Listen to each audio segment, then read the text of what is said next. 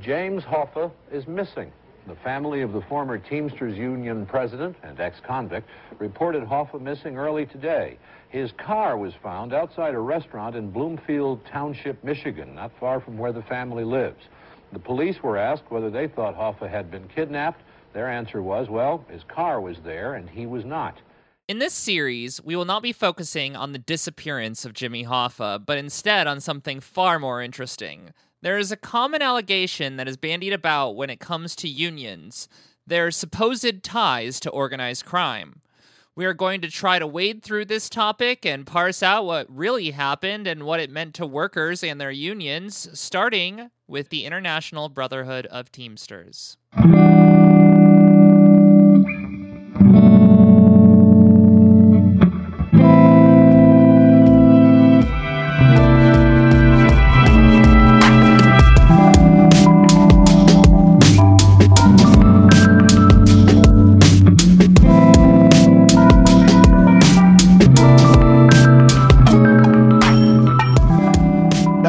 It's a new series from Work Stoppage, so thank you so much for supporting us on Patreon to get access to this content. This is the first in the Unions and the Mob Reputation versus Reality series. My name is John. I'm Dan. And I am Lena. And if you are not already in the Discord, you should hop in there because it's a great place to learn more about what we talk about on the show, as well as interact with the hosts.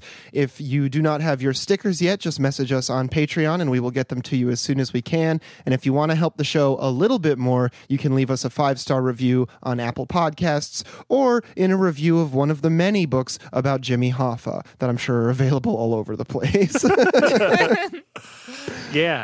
So, just to get right into it, on March 7th, 1967, after finally exhausting years of legal appeals and extra-legal attempts to get out of his criminal convictions, James Riddle Hoffa, president of the International Brotherhood of Teamsters, entered Lewisburg Federal Penitentiary to serve his sentences for jury tampering and defrauding the Teamsters Pension Fund.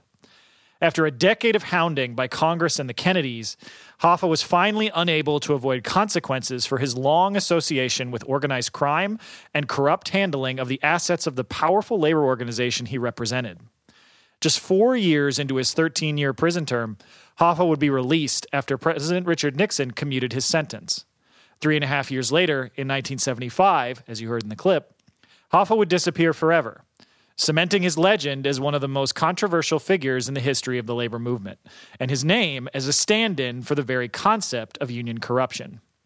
Riddle. Middle name Riddle. Yeah, I had to put it in there because it's a weird middle name. Yeah. And due to the fact that, and as we'll get into far later in the series, his son is also named James Hoffa, so... Real Batman villain energy. Yeah. And so Hoffa looms large in the American consciousness around labor unions. One of the first things you'll often hear raised by folks with right-wing beliefs, or even supposedly, I guess, centrist ones, if you talk to them about unions, is the specter of corruption. They'll say things like, well, sure, back in the old days, maybe folks needed unions. But now we have OSHA and the 8-hour day and all sorts of other rights at work we didn't have back then. Nowadays, unions just hold the economy back because they're all corrupt. Everybody's heard some variation of this when talking to people about the necessity of worker organizing. Right. And whether they mention Jimmy Hoffa specifically or just this concept, this association between unions, corruption, racketeering, the mob, many people in the working class have absorbed this propaganda connecting unions to a broad, vague concept of corruption. It's interesting how vague it is, and maybe it's necessarily vague because if it were specific, people would realize that anything you can accuse a union leader of, you can accuse business leaders of 1,000-fold. Yeah, that's a big part of it, and we're gonna really try and break down the extremely politicized nature of the language that is used to talk about these issues and how it's been really set up to turn the whole discussion automatically against unions. And getting into this though, union corruption, the general idea, the concept that unions are all in tight with organized crime and consist of little more than shakedown rackets that do next to nothing for their rank and file members, is constantly brought up by reactionaries in their attempts to stop workers from organizing. Well, we on this show know and will argue, and I'm sure most of our listeners will agree, that examples of union corruption are relatively rare and that all data shows that unions help workers get better wages, safer conditions, more self-respect on the job. I could go on and on and on. This allegation still gets raised all the time. So we felt like it would be a good idea to confront this issue head on, to try and give our listeners the tools to push back against the idea that unions are and always have been inherently corrupt.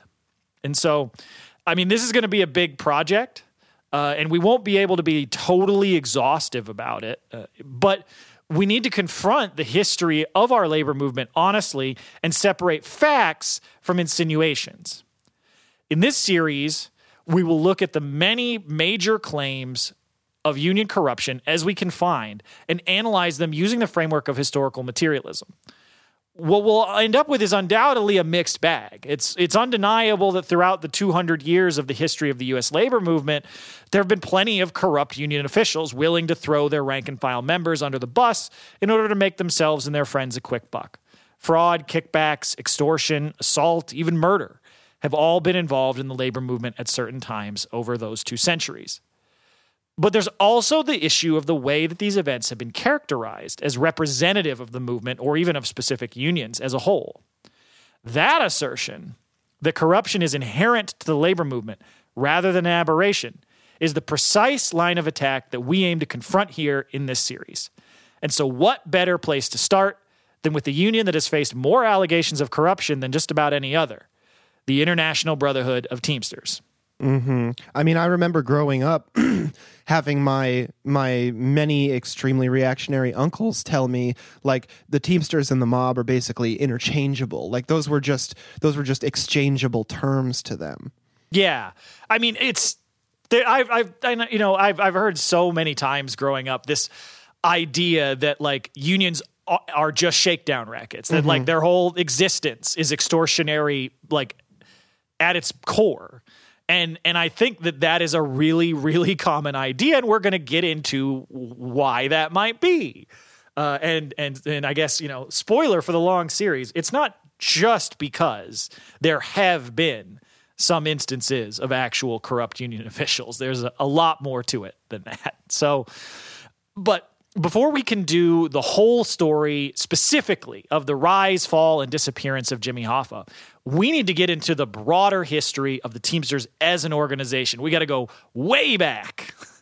This episode will be drawing largely from the book Corruption and Reform in the Teamsters Union by David Whitwer, a really excellent work that's full of fantastic information. It was by far the best book that I read in preparation for this series, and I genuinely recommend it, which is not the case with some of the other books I read for this. In that book, Whitwer chronicles the history of the Teamsters before and during the reign of Hoffa as international president and gives a historical analysis that tries to expose the way that traditional narratives around union corruption have been shaped by ruling class institutions that are ideologically anti-union. So the union that would become the International Brotherhood of Teamsters was founded in 1899. Bringing together workers who made their living by running teams of horses to drive carts full of goods around U.S. urban centers. So if you've ever wondered why they're called Teamsters, that's why. And if you've ever wondered why the logo is a horse, that's why. Because the union is literally older than trucks. Yes. Yeah. And so like initially what this work largely consisted of, because of course today when we think of the Teamsters, the image of that worker that in most people's mind is either their UPS driver or it's more likely it is a interstate long haul trucker. Like that is what I think most people think of for the Teamsters. But as you mentioned, John, the union's been around well before there were motorized trucks. So like initially this work was very different. You had the same general concept of like hauling goods from one place to another. But the way that was done, back in the late 19th and very early 20th century was very different. Initially that work, that's the other thing. I think a lot of what people think of for the Teamsters is, again, these intercity like trade haulers where you're going, hundreds or maybe thousands of miles place to place. But of course, at the turn of the century, that is not what most of the Teamsters were doing, because there simply was not the road network in this country that would be capable of doing that. Initially, most of the work that these Teamster haulers were doing was hauling commodities within cities, from one part of the city to the next, rather than between them. Because, again, the road system between cities was mediocre at best. And because of the reliance on horses to draw these goods, because, again, the automobile was not really around, that made the transport of goods long distance dependent on the railroads. So at the time that the Teamsters was formed as a union, workers involved in Teamster work were looked on by much of the country as very low status, unskilled workers by many outside the profession, despite the fact that being able to handle a whole team of horses rushing huge loads of goods undamaged through cramped city streets that are like maybe paved with like cobblestones, maybe not paved. It's certainly not, the tarmac we're used to today. Getting all of that through the city as fast as possible without damaging it, while being constantly surrounded by other drivers all trying to do exactly the same thing, is anything but unskilled. Right. Well, it's also a little bit, what's the opposite of reassuring? That the idea that someone watching a worker doing a feat of what is basically heroism has always had the instinct to be like, psh, I could do that. Yeah. Yeah, exactly. And I think like people have that same thought today. Sometimes they'll be like, oh, this person just drives a truck. Anybody could do that. And it's like, okay, well, go do it then. Sure. And then come back. Tosses them the keys. Yeah, and come back and tell us how easy it is after a month of doing that job. And so the style of work, that the Teamsters were doing made organizing the Teamsters very different than other early unions, which were largely focused on organizing workers in a static location, like a factory or a mine or a port, or even just, construction workers who maybe they don't work on one job site, but it's the same crew, and they have you can relatively easily nail them down. That was, of course, not true with the Teamsters because their job is transportation. They're constantly moving from place to place. The other thing that distinguished organizing the Teamsters from a lot of other organizing work in very early unions was that many Teamsters also owned their own means of production, their horse, team, and cart, making them basically early owner-operators. They wouldn't have used that term, but the modern equivalent. And that set a different focus for organizing demands than other unions. And that actually led to tensions early on within the union between those who owned their own teams and carts and those who did not, and those who worked at larger firms.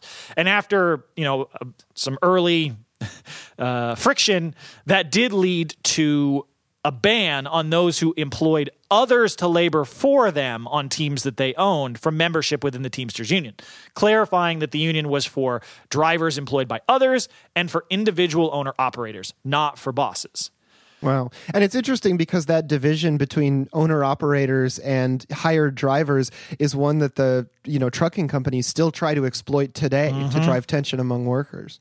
And it was funny. It's not just the employers that do that. Like one of the books that I used as a source for this, we're not going to use it much in this episode, but one of the books, The Hoffa Wars by Dan Moldea, the author of that book actually has a very sharp position in favor of owner-operators and is he spends half of his time complaining about the actual legitimate real crimes that Jimmy Hoffa committed, complaining about how badly he treated owner-operators, which okay, maybe true, but that's pretty low down my list of the bad shit that Jimmy Hoffa did. Weird Hill, basically. Yeah. Yeah. And because he'd go on for paragraphs about the proud owner operator. It's a very petty bourgeois viewpoint on things and really minimizes the really exploitative nature of the whole owner operator mirage that really is. But anyways, back to the early Teamsters. One of the other aspects of inner city logistics that the Teamsters plied their trade in that we have to consider to understand their development is how incredibly competitive it was. In the late 19th and early 20th century, work hauling goods was handled by a seemingly infinite number of small firms, often specializing in one specific commodity like coal, milk, or laundry. And since all one needed to start a hauling business was a team of horses and a cart, that low capital barrier to entry into the petty bourgeoisie attracted many what we would consider today to be startups. That created fierce competition between hauling firms as well as competition within those various industries as they sought to undercut each other and secure as much local business for their firm as possible. And so this cycle of business formation, aggressively slashing rates to get new customers, pushing other firms out of business by charging lower rates, but then falling to new competition that cuts even below your low rates, was extraordinarily cutthroat and destructive for business and workers alike. This sort of competition encouraged haulers to slash labor costs to the bone, forcing drivers to work longer and longer hours at faster and faster paces just to earn enough to make ends meet. We love the logic of capitalism, don't we, folks? Yeah, it's funny because, when you hear, especially you get this from libertarians. Mm-hmm. You hear all these people be like, what I thought too. Well, we love capitalism because of competition. What we hate is crony capitalism, where we have monopolies. And it's like, first off, that distinction is not as sharp or as clear as you think it is, Mr. Libertarian. And it's 90% of the time is a Mr. It's like the libertarian is like, market, can I please have competition? And the market is like, for better services? Yes. Actually uses competition for labor exploitation and intensification. Yeah, exactly. And the thing is, it's like, in addition to, of course, the incredibly harsh exploitation of the workers, the rising immiseration of their conditions, the rampant corruption and the cutthroat business practices even hurt, a lot of members of the like small business owner community because they would get, driven out of business and financially ruined. And so, interestingly, one of the results of the fierce competition and rate cutting within Teamster work meant that the Teamsters were actually one of the first U.S. unions open to admitting immigrants and black workers. Since Teamster work saw their pay slashed to the bone and its social status near the bottom of society, it was work that often went to some of the lowest paid workers in whatever region they were operating in. In the Northeast and much of the Midwest, this meant many European immigrants who had recently arrived in the United States in the late 19th century. And in the South, this meant largely black workers. Understanding the material realities of the industry trumped any ideological feathers that might be ruffled by organizing black workers alongside white workers. The International Brotherhood of Teamsters was one of the first major unions that actually had integrated locals. However, before, we trumpet the Teamsters as true pioneers in anti-racist organizing, it's important to understand that the motivations behind these early moves was purely pragmatic. Mm-hmm. While there may have been, plenty of actually anti-racist members of the Teamsters Union, this organizing prerogative was largely based on the conditions of the industry rather than an ideological commitment to fighting white supremacy. And alongside integrated locals in the South, which of course were very rare at the time, there were also segregated black and white locals of the Teamsters, depending on the region in the South that they were operating in. The early Teamsters leadership was more willing than most to organize black workers as well as immigrants from like Eastern and Southern Europe who often faced some level of discrimination. But the commitment to fighting oppression often ended where the societal pushback became too strong. But one of the other results of the highly competitive nature of Teamster work and the constant shifts in the business landscape as new firms emerged, competed, and went bankrupt was a desire by both workers and by employers for more stability in the market. This led to the Teamsters Union actually being able to serve as a source of stability for many businesses. By ensuring uniform pay rates among drivers across the whole industry, the union could help stabilize competition while halting the race to the bottom, which dragged workers' wages down with it. It was this aspect of the union as a stabilizer for workers' wages that would actually bring with it the first allegations of corruption. Oh, wow. They do something really good and everyone's like, you sure you're not evil? Yeah. And so for an example of this, and I think people will understand right away when I describe this arrangement, the line of attack that would come at it from the mainstream press. So in 1902, Teamster workers in Chicago formed an agreement with the various coal hauling firms in the city to stabilize competition. The coal haulers themselves, the employers, formed the Coal Team Owners Association to bargain with the union and signed an agreement that doubled workers' wages and slashed their hours. Workers went from $8 a week to $15 a week, and their weekly hours dropped nearly in half from 80 hours a week, which, Jeez. yeah, that's just crazy. And down to 52, which is, of course, still too high, but for 1902 was a relatively short work week. I mean, workers made more money and they worked less hours. And by taking their labor costs out of competition with each other, the coal haulers were able to raise prices of their coal without risk of being undercut by competitors. Teamsters would work to organize drivers at carriers who refused to join the owners' organization and strike against those refusing to pay union wages. Workers made more money, bosses made more money, and firms stopped going out of business. The primary losers from this agreement, of course, were customers who now had to pay higher prices for coal. But the workers also weren't working 80 hours a week anymore. Right. So this sort of arrangement today would be called a trust or a cartel and would be accused of wage fixing, price fixing, and it would be ruled an illegal restriction of free trade. And so this type of setup, which were, I guess, for the technical term would be called a collusive arrangement. Mm-hmm. And that's what first drew the accusations of racketeering to the Teamsters, a term that has been deployed constantly against unions in the decades following this, really a century following this. Yeah, it's the first letter in the RICO acronym, right? Yes. Yes, that does come directly out of this stuff. Mm-hmm.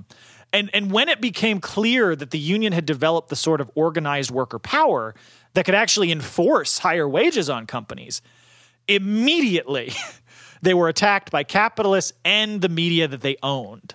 And that brings us into the details of, which may sound pedantic, but are really important for this discussion, mm-hmm. of looking at the terminology that's used to discuss this. So Webster's dictionary, no. Yeah, I was going to say, I mean, it is pretty important considering, we're talking about like the actual ways in which things are observed. And, we do have to kind of, outline definitions so that we're all coming at it from the same angle, Yeah, and I think, and this is something that I really appreciated from Whitwer's book. He does a great job of really looking at the way language is used in a far better way than you'd see most liberals, because like there's a very technocratic way of looking mm-hmm. at language in the U.S. that denies that words are like inherently political, except when it's convenient for the right to say that they are. Right. Well, except when you're looking at like Soviet posters or something. Right. Right. So the term corruption has been levied at unions literally since they were first formed. And really what corruption means at its basest level is taking some kind of bribe. That doesn't necessarily mean you're handed a bag with a dollar sign on it, but some sort of a bribe which benefits someone personally in exchange for misusing a position of power. That's kind of the broadest, simplest definition of corruption. Misuse there being kind of perceptive, who mm-hmm. misuse from whose perspective. Yeah, well, right. And like all of the plot and background exposition in the first 3 episodes of The Sopranos are basically just explaining what racketeering is. Yes. And so while corruption has absolutely existed within the U.S. labor movement, I mean, we've covered it plenty in our Patron series on the decline of American unionism.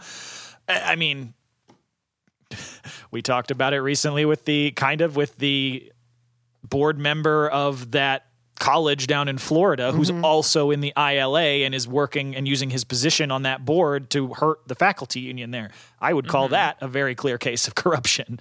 But, weirdly, the press does not call it that. And that's where we get into the key here. Because as you were pointing to, Lena, exactly the problem with this is what is corrupt and what is not often varies depending on how you're looking at it and who the interests are that we're talking about. Sometimes there's clear-cut examples, but it's really obvious for everybody to see.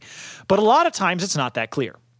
And the sort of agreement that the early Teamsters were engaging in, like we just described with the Coal Haulers Association, it's really hard from a working class perspective to call that a corrupt arrangement, at least from the workers' perspective. And perhaps from the business perspective it was, but we don't care about that perspective because that's the exploiters. Right. Fuck them.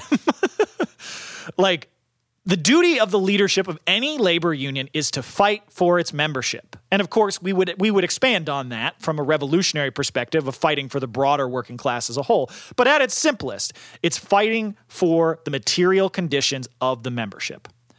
And these contracts that the Teamsters signed as part of this arrangement with the coal haulers that doubled workers' wages while slashing their hours clearly did that. It clearly improved the material conditions of the members of the union. And so, we'll get into later whether this sort of arrangement was necessarily a great idea from a strategic perspective for the union to do. But on the question of whether it's corrupt, from the working class's perspective, this sort of arrangement, I don't really think corrupt is the right word for it, because the workers are coming out of it better than they went into it. And the only downside is, for the workers, is that the price of coal went up, but far less than their wages went up. So yeah, well, and also the workers didn't set the coal price. Right. That's the thing. They just wanted more money for themselves. The price could have gone up or not. So, right. Exactly. So the term racketeering has a little more relevance with this sort of arrangement, but that word is even more suffused with class ideology than the word corruption, because when people define what racketeering is, they're often really evasive about exactly what they mean by that. And when you do reduce it to its most basic form, it's clear that there's a huge amount of relativism in really how you would define something as a racket. Because the term racketeering, the basic definition is usually setting up an illegal, coercive, or extortionary scheme to extract profit against the will of the victims of that scheme. Oh, so like wage theft. Yeah. Or, wage labor more generally. Sure. And one of the definitions cited by David Whitwer in his excellent book that was often used in the capitalist press to describe what racketeering is. And I think this is a good one to look at, because even if we wouldn't agree with this definition, it tells us where these people are coming from and where their ideology is looking at. And the definition they often used was the illegitimate use of organized power. That's such a vague line. Illegitimate, according to whom? Organized power, that's also the bosses. It is literally like one of the highest densities of undefined terms I've ever seen. Yeah. But that's word for word how Department of Justice Antitrust Division head Thurman Arnold described unions generally. that is how they operated. So again, you have somebody in the DOJ from the very beginning of the 20th century just calling unions inherently rackets. Right. Because, again, we see the inherent problems with these definitions and how they're deployed. As you were alluding to, Lena, who defines what is coercive in a legal manner versus an illegal manner? And we know the answer, who is the state. But when we're, considering this term, why do they get to define it? Why don't the workers define it? We're going to have tons of listeners of this show just start going, I love worker racketeering. I love worker racketeering. Well, yeah. And then, of course, there's that secondary definition, the illegitimate use of organized power. Well, that begs the question, who defines whether the use of organized power is legitimate or not? Who gets granted the right to declare, yes, this group is legitimate, and no, this group is not? Like, as we see in the press all the time, today, capitalists view the wielding of any form of power outside the control of their class as inherently illegitimate. I mean, the withholding of labor has been called a form of violence, even as recently as like a month ago by the president of the U.S.-occupied country of South Korea when they shut down the trucker strike there. Basic strikes for better wages and benefits have been called extortion ever since the very first strikes in the textile industry in the early 1800s. These are inherently loaded terms, and we have to look at them through a materialist, class-based lens. And the reason that I was glad that you pointed to wage theft and why I pointed to wage labor is because really under the traditional definition of racketeering, again, to repeat, the basic idea, setting up an illegal, coercive, or extortionary scheme to extract profit against the will of the victims of that scheme. All of capitalism really is a form of racketeering. Yeah, it's kind of an analogous realization to when you're like, oh, pretty much every business is a multi-level marketing scheme in some capacity. Yeah. Because, fundamentally, with the whole setup of wage labor, workers are forced, under pain of starvation, to allow capitalists to extract profit from their labor while only paying them for a portion of their work, pocketing the rest. And yet, that is not considered extortion or racketeering under capitalist law because it's the foundation of all capitalist property relations. But workers coming together in an organization to advance their interests and telling companies, if you don't pay us a living wage, we'll strike your business until you do, is considered extortion by the ruling class. Maybe not legally, but they would love it to be. And these definitions, corruption, racketeering, extortion, are eminently political, and they're bound up with the capitalist ideology of the supposed free market. And they have a huge bearing on whether we consider the actions of a labor union to be corrupt, whether we consider them to be involved in so-called rackets, or if they're just, doing what unions are supposed to do and simply fighting for the best conditions for their members that they can get using the most effective methods that they can leverage. Now, that's not to say that there's no such thing as racketeering. Like, I don't want to come out here and be like, no union has ever committed a crime. Right. Like, again, we want to look at this honestly. And so that's why I think it's so important to really dig into the political nature of this language. Because, we're not saying that racketeering's never happened, that it's never happened in unions, or that union officials have never been involved in extortionary schemes benefiting themselves and organized crime rather than the members. That's one of the primary crimes associated with Jimmy Hoffa and his supporters in the leadership of the Teamsters Union. And certainly that did happen. And we will discuss examples of it, quite a few, unfortunately. But when we try to understand the difference between the scope of how union corruption has been portrayed, how it's been described in the media, our textbooks even, compared to the scope in which it actually occurred from the perspective of the working class, which is the perspective, of course, on this show that we care about, we have to understand the class forces behind these accusations and their interest in discrediting all union activity, not just the actual corrupt actions of some leaders. Our goal in this series is to separate the real instances of corruption, where union leaders compromise the interests of the rank and file for their own gain, from those allegations of broad corruption aimed at destroying the very concept of labor organization so that we can make an honest assessment of them. That's a pretty tall order. Hopefully we do a good job. So far, I'm pretty excited to be going over all of this. Well, you situate yourself so that your interests are in line with the rank and file, and then you do materialism from there, and it works pretty good pretty much all the time. That's the hope. I hope that this is helpful for folks. And so now that we've gone through this detour that I'm sure is probably very boring of digging into the political nature of language. If they're patrons of our show, I'm sure they're like, holy shit, they're talking to me. Yeah. But yeah, so now that we've gone through all the terminology stuff, we can get back into how this all played out historically. So early strikes by the Teamsters often did become violent due to the distributed nature of their work. Because unlike if you go on strike at a factory and you're going to picket the factory, you when you want to stop the owners from bringing in scabs, you just blockade a couple of physical entrances and, that's it. Not that doesn't become violent, but you have a static location and a couple of choke points that you have to focus on. That's not the case for the Teamsters, because the workplace of the Teamsters is not one static location. It's the roads of the city. And so that meant that the Teamsters had to directly confront non-union haulers in the streets to get them to honor a picket line and not break the strike. And this actually was one of the reasons union buttons became so important for Teamsters, because it allowed them to easily determine in the streets visually who was a union driver and who was a potential scab.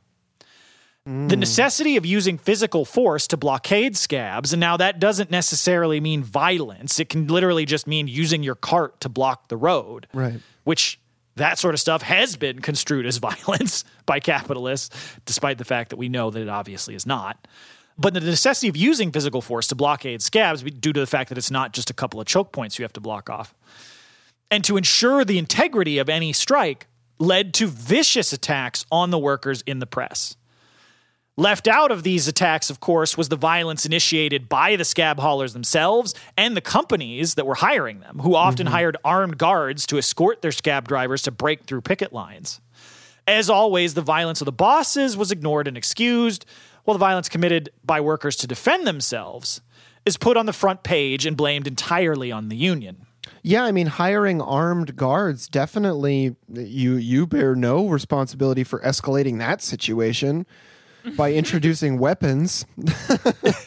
Yeah. I mean, how many times have we seen this throughout history where you have the Pinkertons or other like gun thugs and mercenaries, in the coal towns of Appalachia or out west, or, in the Northwest, in logging camps with the IWW were organizing.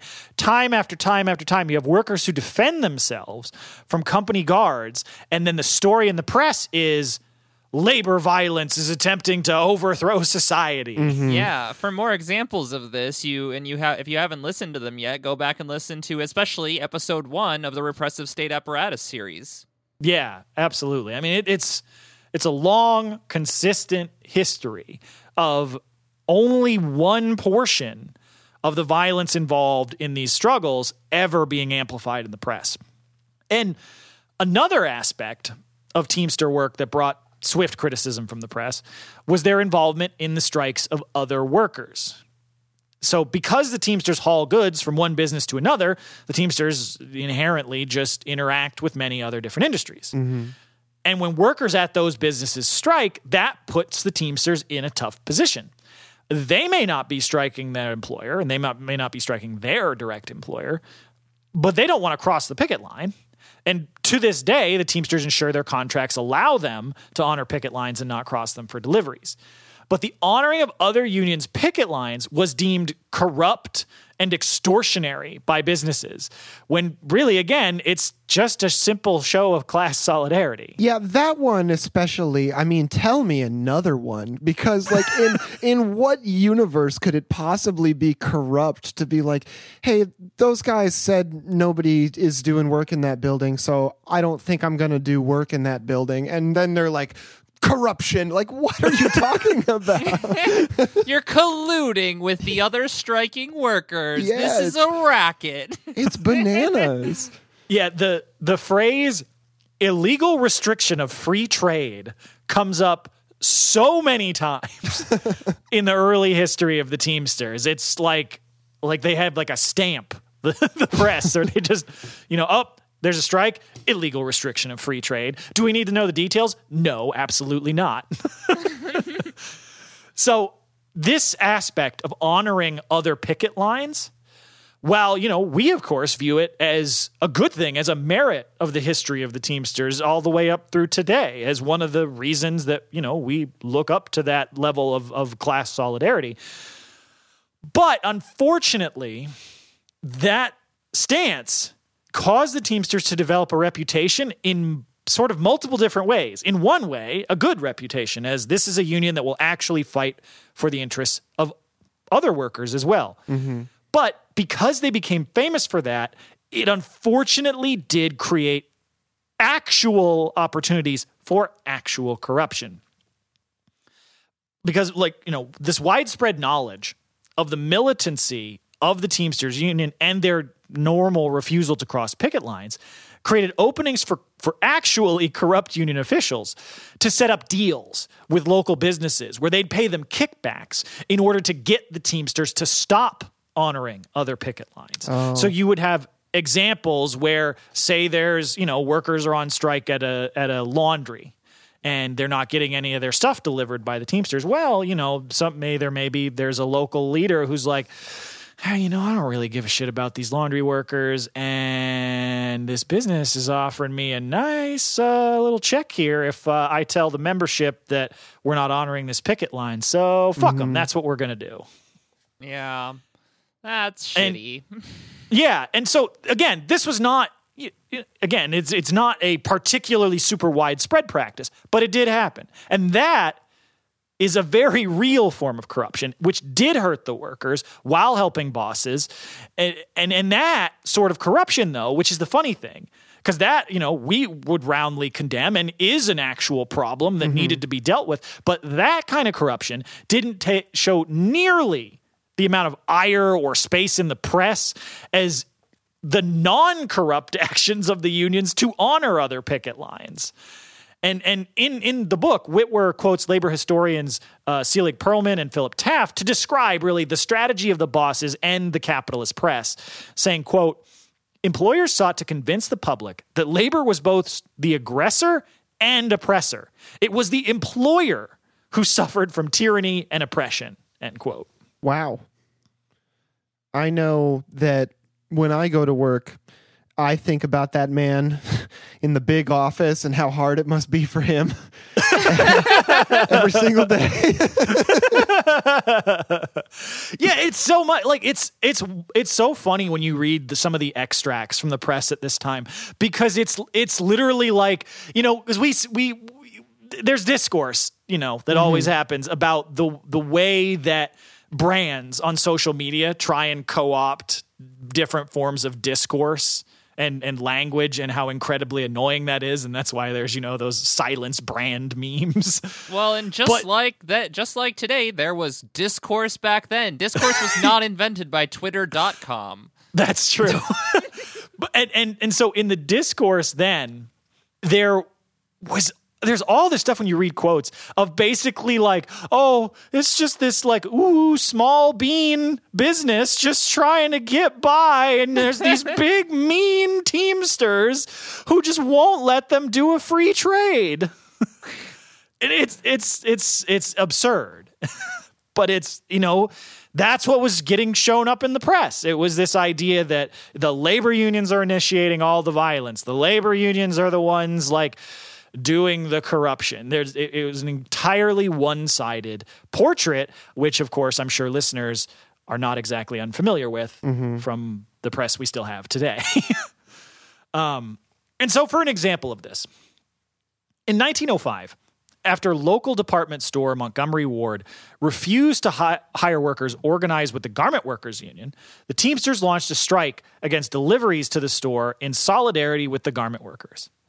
At the behest of local business leaders, the city of Chicago launched a criminal investigation into the strike, claiming with no evidence that the workers were paid to strike by rival business owners. Yeah, that happens.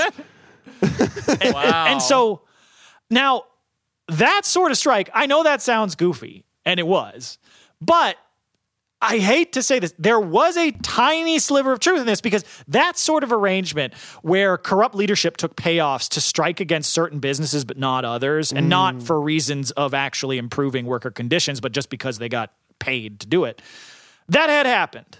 That had actually occurred. But not very often, and a 1903 reform movement, which, again, we're only 4 years into the Teamsters, and there's already a rank and file movement to push out what few corrupt officials were already there. Well, so a lot can happen in 4 years. Yeah. Oh, no, but I just think that this is a thing that's, I think, encouraging. It's the fact that as long as there has actually been real corrupt officials, there has also been a real rank and file movement to get rid of them. Huh. Yeah, weird. It's like it fits with the theme of the show.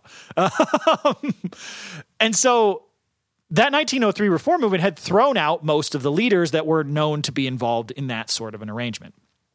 Additionally, despite the claims from the struck business owners at Montgomery Ward that their rivals paid for the strike, the city's criminal investigation didn't even bother investigating that and focused purely on smearing the Teamsters. There was no investigation into, well, if these other businesses are paying off unions, we better make sure that we hold them accountable for this. No. So, well, I mean, that would be interrupting free trade, you know. Right. Yeah.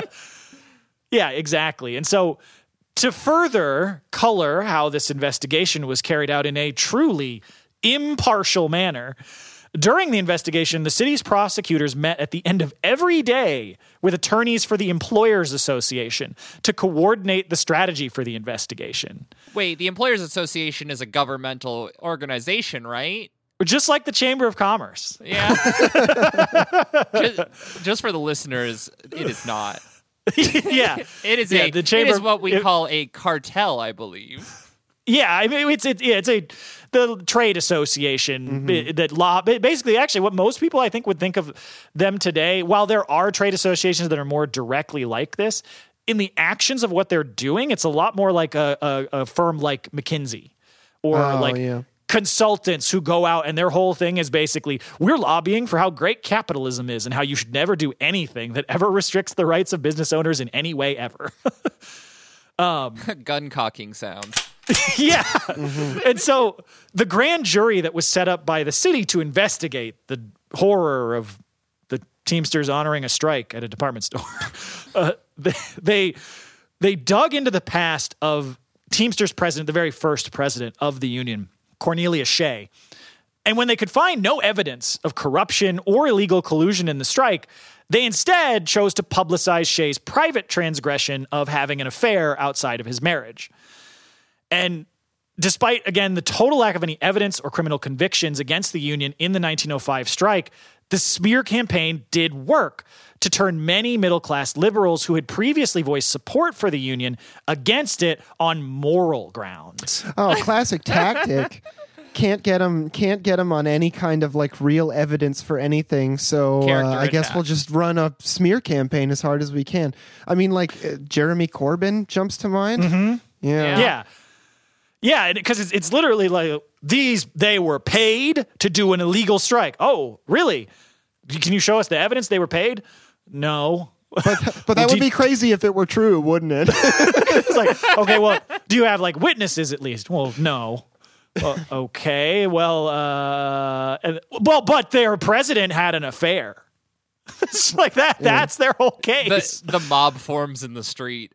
Yeah, well, and unfortunately, that sort of salacious attack actually, again, on the waffling middle-class liberals did have an effect. Mm-hmm. Not so much on the working-class members of the union, though. Probably not, yeah.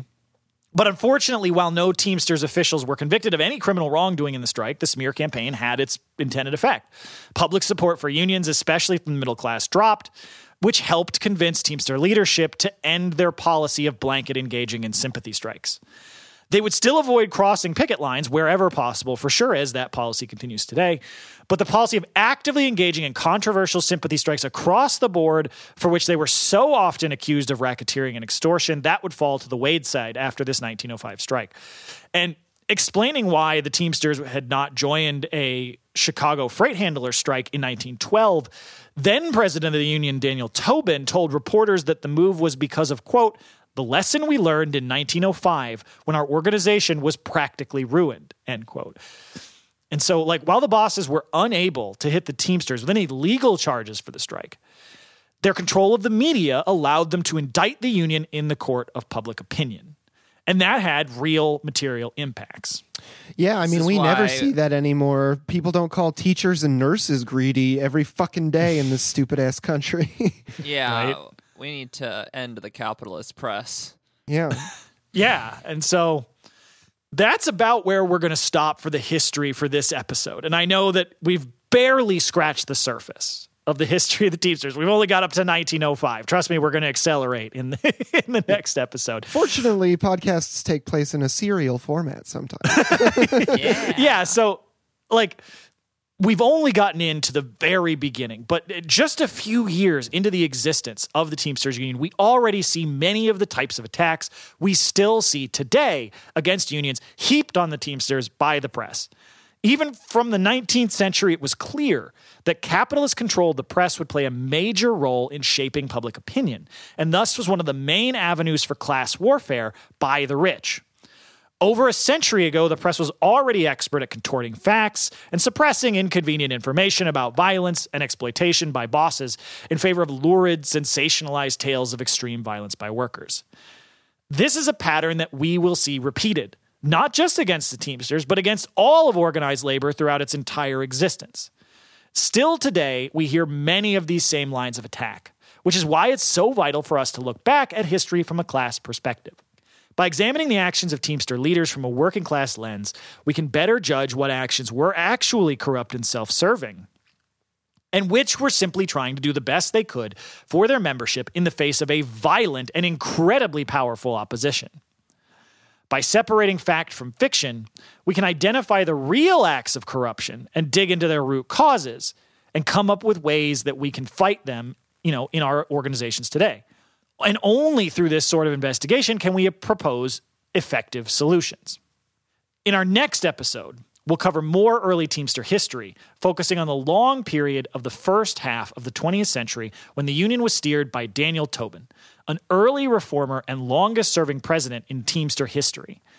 The massive societal changes of the first decades of the 20th century, the widespread adoption of the automobile, the creation of interstate highways, 2 world wars, and the rise of organized crime syndicates across the country would all play a role in shaping the future of the Teamsters Union as we approach the Hoffa era. Damn, this is exciting as hell. I am absolute, I've gone over this information, but it's just riveting to even go over it again. And I'm very excited to be doing this series. And we really want to thank all of the patrons for supporting the show, because we really could not do this without you, because we are an entirely listener-supported show. So, with that, we want to invite you to hang out with us in the Discord, talk to us about what you think about any of these things, what you think about, the racketeering or any of the other aspects of this. And, write us a review somewhere. It helps us out a ton and makes sure that more people find us, so that more people can hear this really important history, and you'll have to argue with less people about this dumb shit, and it'll make your whole life better. I promise. That's right. Yeah, so follow us in all the places. You can go to workstoppagepod.com to find all of the links. And, listen to all the other shows, Beep Beep Lettuce, Red Game Table, and as always, labor peace is not in our interest, and solidarity forever. Solidarity. Solidarity, everybody.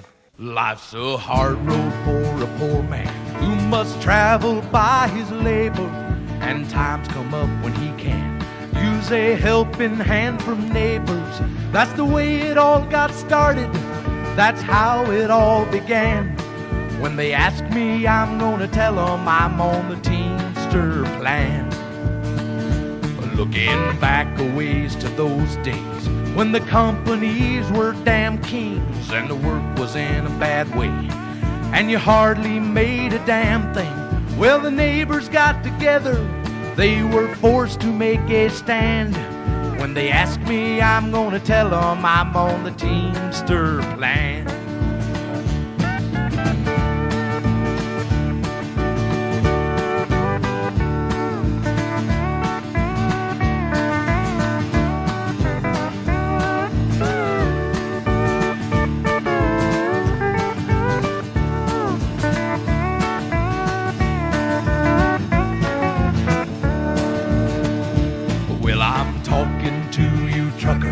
And I'm a-talking to you teachers, every strong arm on the farm, and everywhere this music reaches, there's a better way of coming.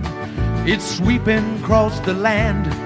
When they ask me, I'm gonna tell them I'm on the Teamster plan. Well, there's a better way of coming. It's sweeping across the land. When they ask me, I'm gonna tell them I'm on the Teamster plan.